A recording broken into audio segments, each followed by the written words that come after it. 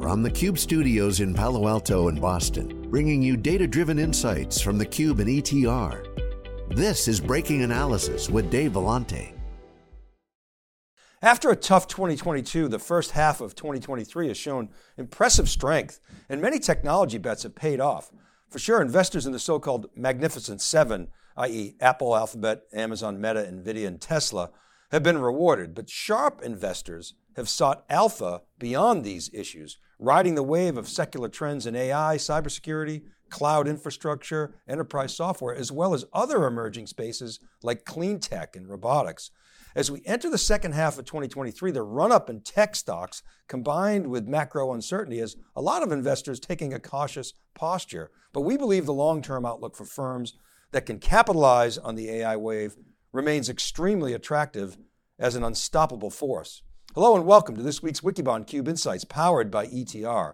In this breaking analysis, we're pleased to have back founder and chief investment officer of Spear Invest, Ivana Delevska, to assess the current state of the market and explore how this investor is playing AI's rising tide. Ivana, always a pleasure to have you on. Thanks for your time. Thanks for having me, Dave. Now, before we get into the data, I want to share with the audience some performance data on your ETF.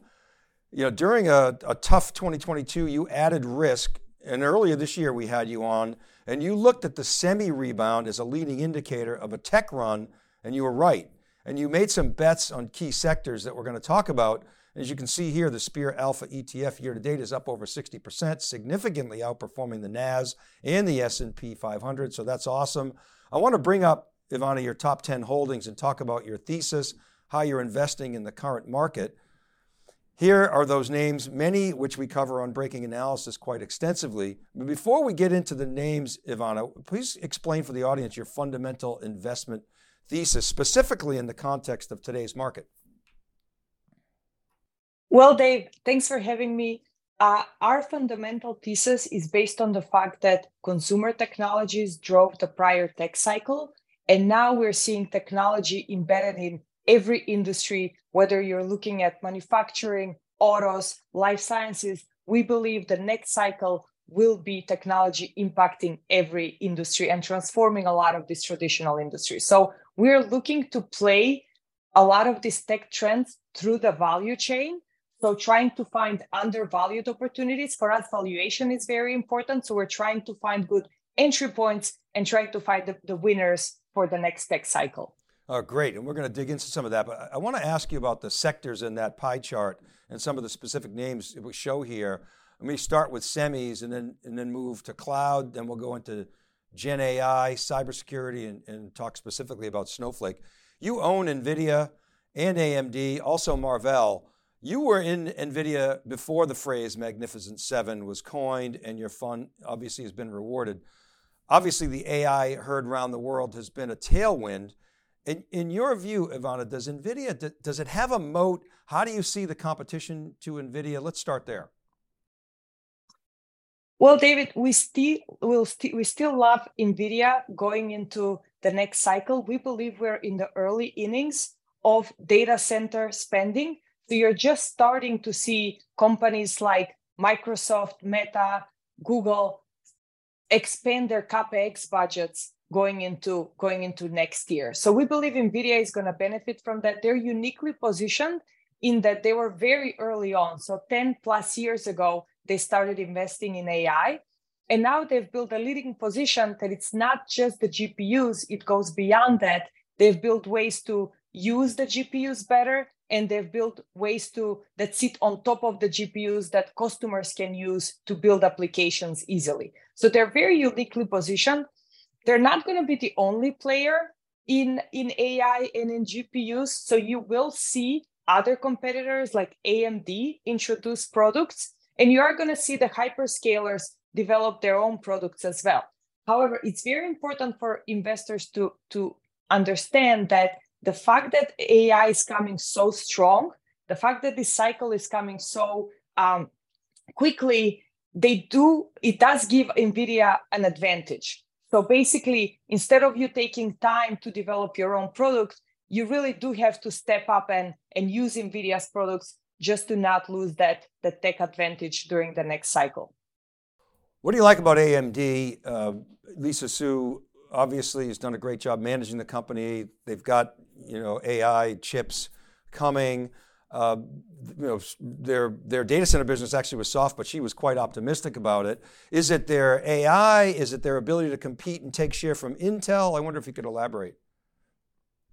Well, I think it's both. And what I think people don't appreciate about AMD currently is that it's not just going to be spending in GPUs. And that's something we heard from Microsoft and Meta during this earnings season. They're spending across the board. So even demand for CPUs, like newer generation ones that run faster, is going to be pretty strong going into next year. And I think that's something that's missed by investors. Then early feedback on their MI, their new GPU that they're introducing, has been very positive.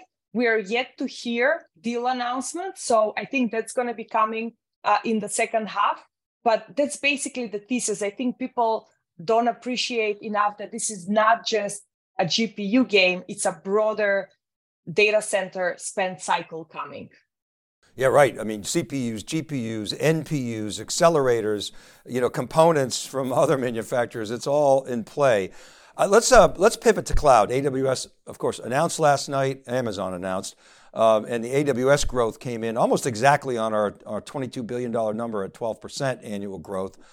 Andy Jassy was spent a lot of time sort of really discussing not only the Amazon retail side of the business, but AWS, which of course he started. It's funny, Ivana, a couple months ago they were calling for his head, but Jassy, we know him well and very capable manager. But we actually thought the number for AWS could come in even higher than what we predicted.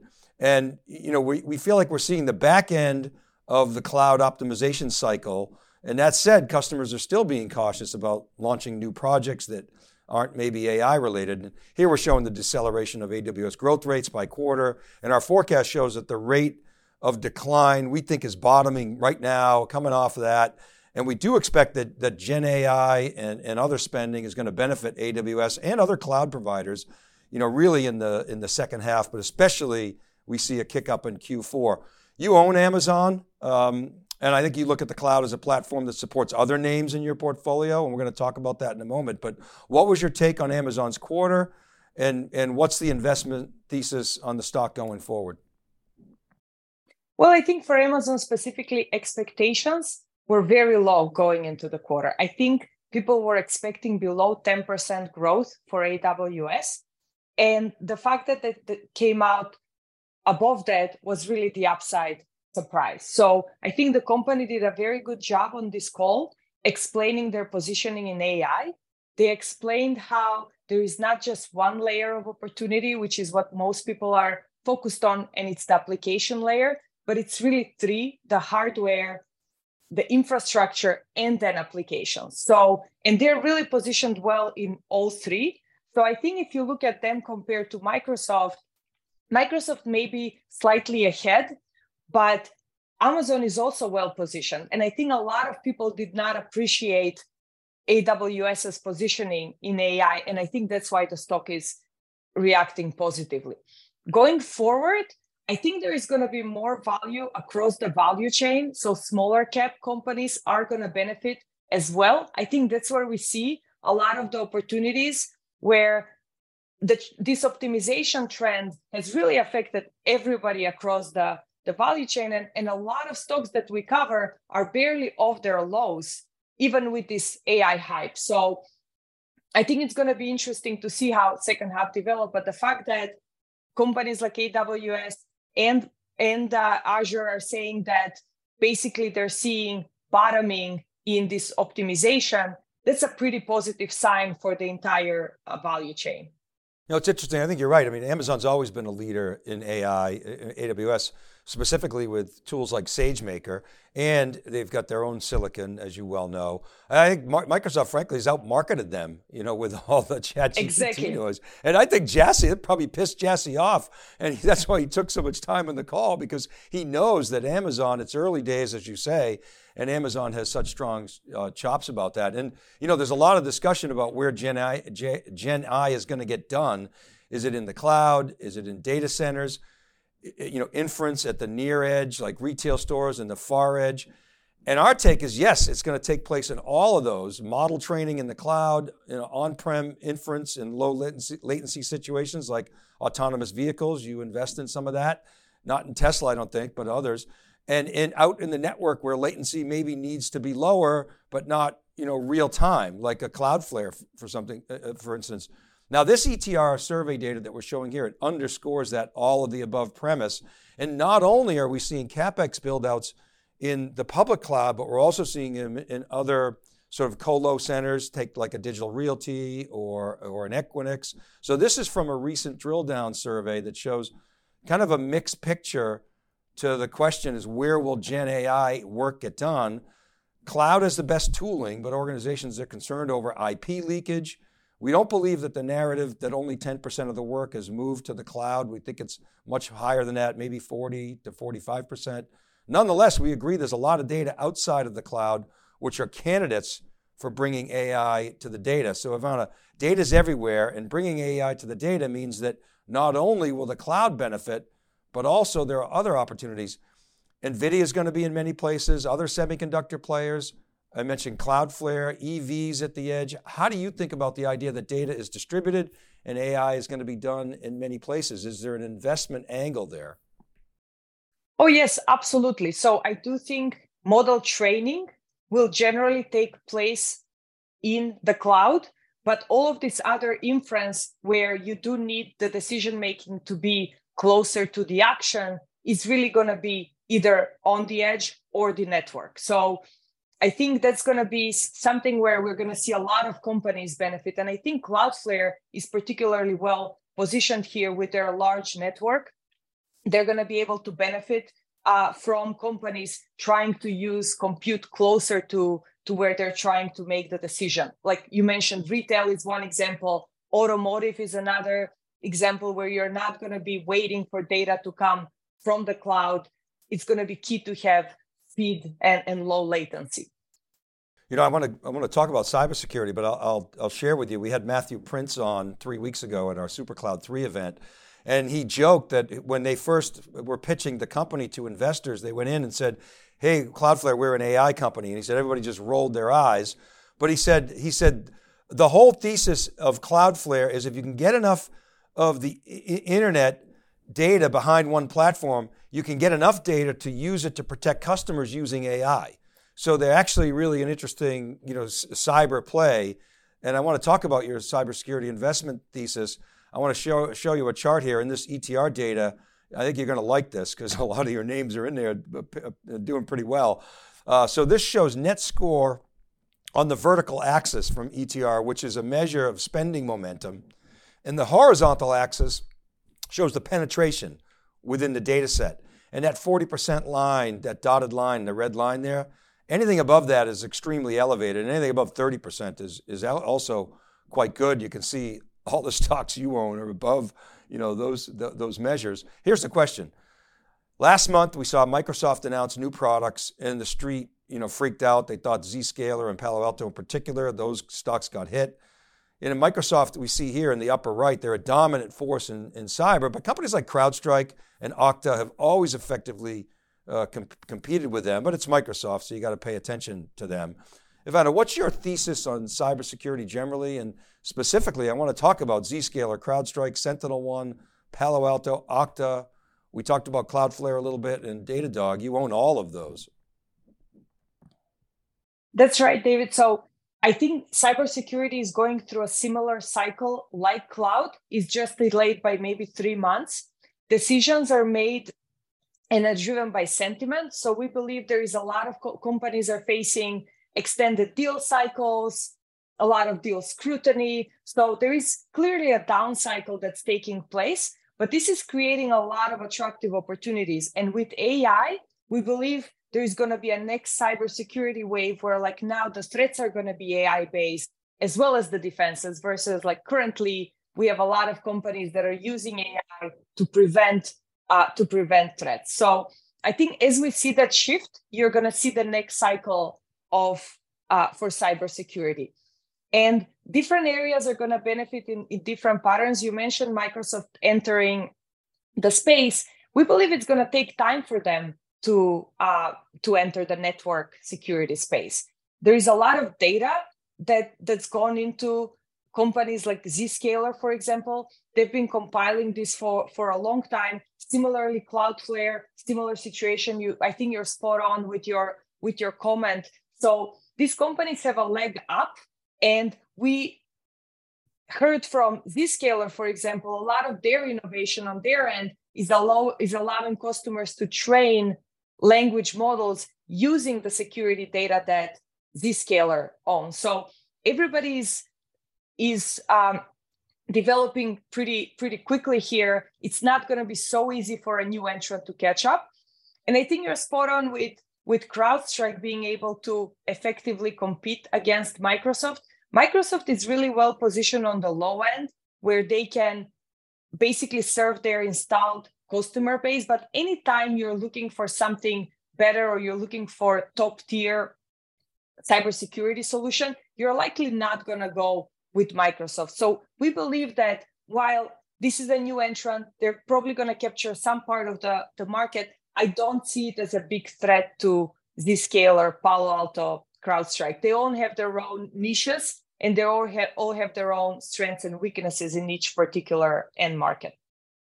What about Okta? Okta's really been disappointing to us. We like the company. They've done great in identity. They're kind of ubiquitous, if you will. You know, Todd McKinnon, they tried to go after that big acquisition. They made it with Auth0, $7 billion. It seems like they really didn't get the go-to-market right. But we thought on paper that it looked good to go after the developers, which Auth0 had. Okta really knocking down the enterprise. But it's been a big disappointment. Why do you like Okta? We don't own Okta currently. So okay. we basically got involved in the company late last year when it had that big leg down, when they missed numbers. And then I went out and met with them. And I did think the go-to-market strategy is actually something that is fundamental, and it's still not resolved.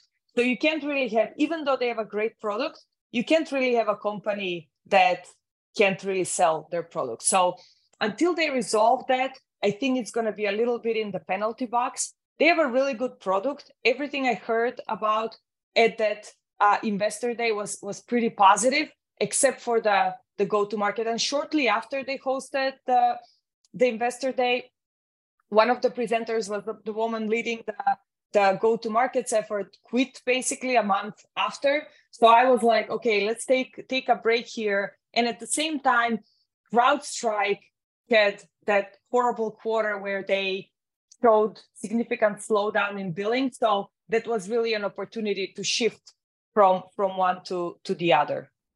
Great. My apologies. I had some old DNA because you used to own them, but so you paired that off. Okay, great. That's right. Lastly, I want to get into a name that you and I have talked about a lot. It's Snowflake. When we first had you on, the topic was buy the dip on Zscaler, Snowflake, and Coupa. I believe you've exited your Coupa position.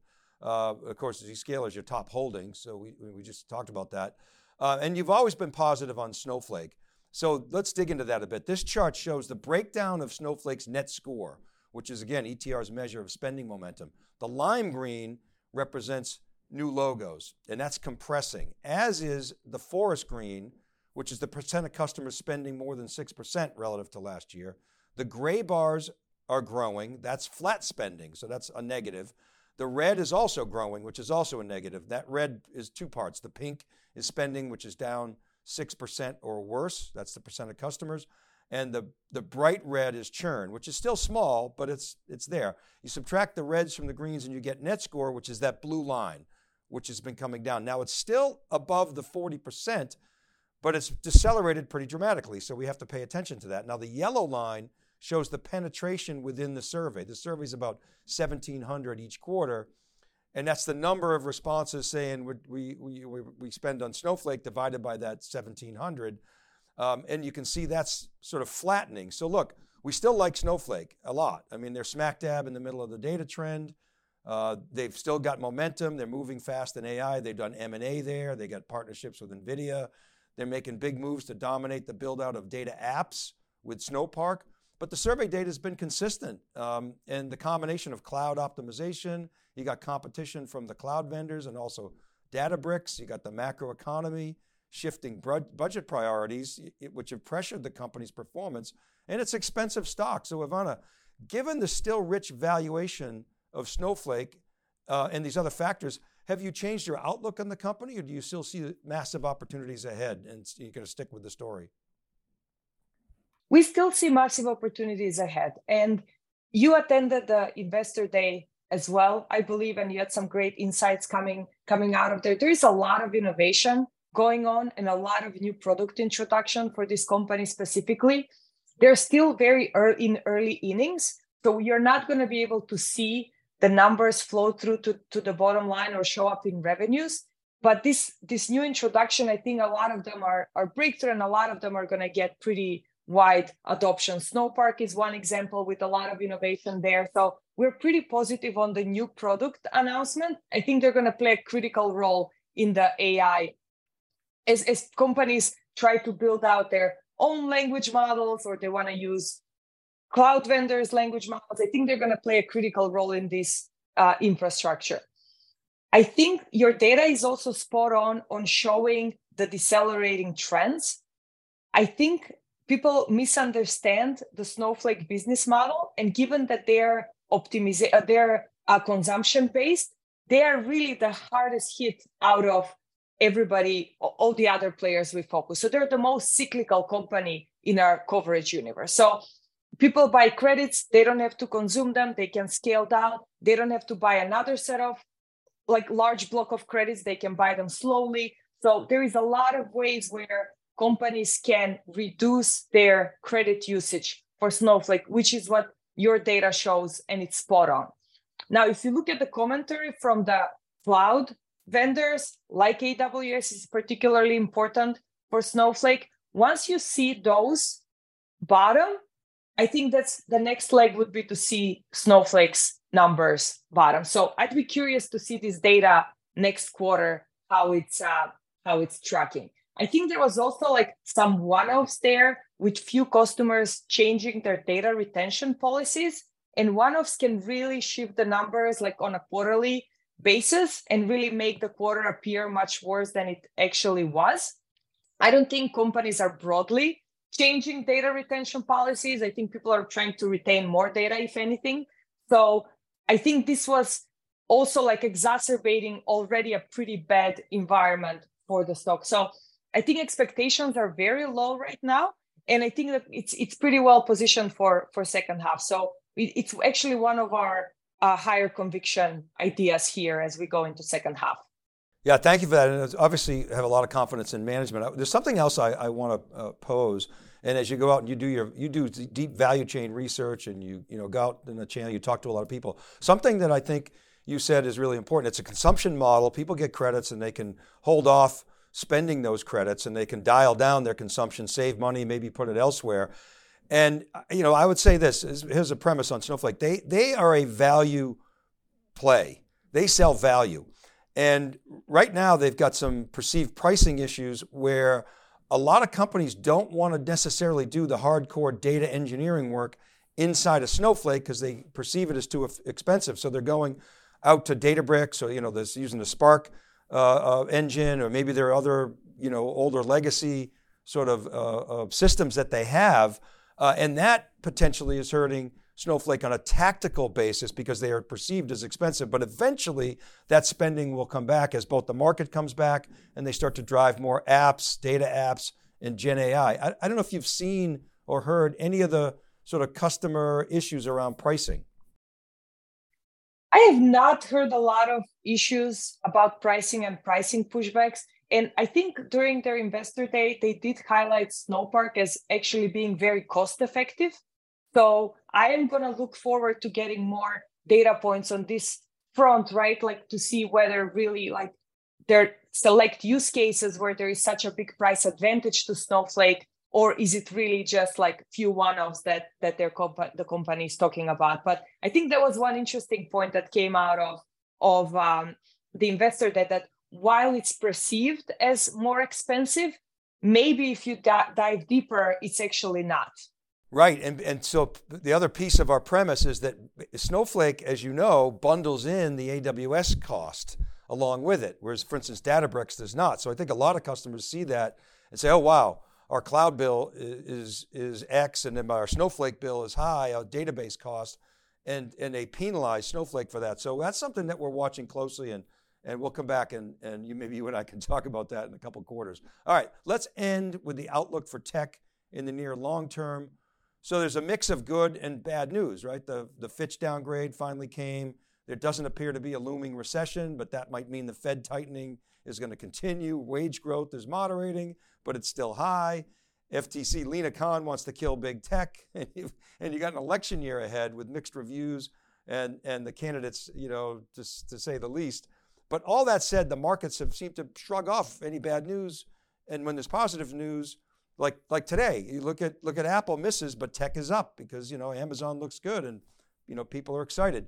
So generally, earnings estimates have been met, but much of that is due to conservatism. And then there's the AI, which is sort of lifting tech and giving us the promise of productivity gains. But the market, Ivana, has run up a lot. So are you adding risk in this inflated cycle because the best of AI is yet to come? Are you waiting for better entry points? Where are you at? So we're fully invested generally, and I think we're looking at it historically. We are on a pretty risk-on setup going into second half. What gives us confidence is earnings. So once earnings bottom, stocks bottom. And depending on the trajectory of earnings, that will determine the slope of the recovery. But I do believe we're in a recovery. So this earnings season, companies have reported pretty strong numbers overall. Some of the stocks reacted more positively, like AWS, where expectations were low, or Amazon, where expectations were low. Some were already priced in, like Microsoft was a good example of that. But you're still looking at the second half, and the earnings trajectory and surprises is still levered more to the upside than the downside, in my opinion. So we follow basically, now that valuations have reset lower post this tech bust, right? I think the key will be which companies will surprise on earnings and which ones will have downside going into second half. But broadly, we see more upside than downside. Awesome. Well, listen, it's been great having you on. You do some awesome work. Follow your Twitter is what, @SpearInvest? Is that right? Is that your Ivana Spear? @Ivana Spear. At Ivana Spear is your personal one. That's actually, you'll get good information on both of them. But @Ivana Spear, where you put out some really detailed. You also write on Seeking Alpha, so check that out. Good to see you again. Thanks so much for coming on. Great seeing you, Dave. Thanks for having me. No, you're welcome. All right, I want to thank Alex Myerson, who's on production and manages the podcast, and Ken Schiffman, who's going solo flight today, Kirsten Martin and Cheryl Knight get the word out on social media and in our newsletters, and Rob Hof is our editor-in-chief over at SiliconANGLE. Remember, all these episodes, you can get them as podcasts. Just search Breaking Analysis Podcast. It's doing great. Please subscribe. Thanks for all your support. I publish each week on wikibon.com and siliconangle.com. David.Vellante at siliconangle.com is my email. @dvellante is Twitter. Comment on LinkedIn posts, and definitely check out etr.ai. Some really great survey data. They tend to be ahead of the game. This is Dave Vellante for theCUBE Insights, powered by ETR. Thanks for watching, and we'll see you next time on Breaking Analysis.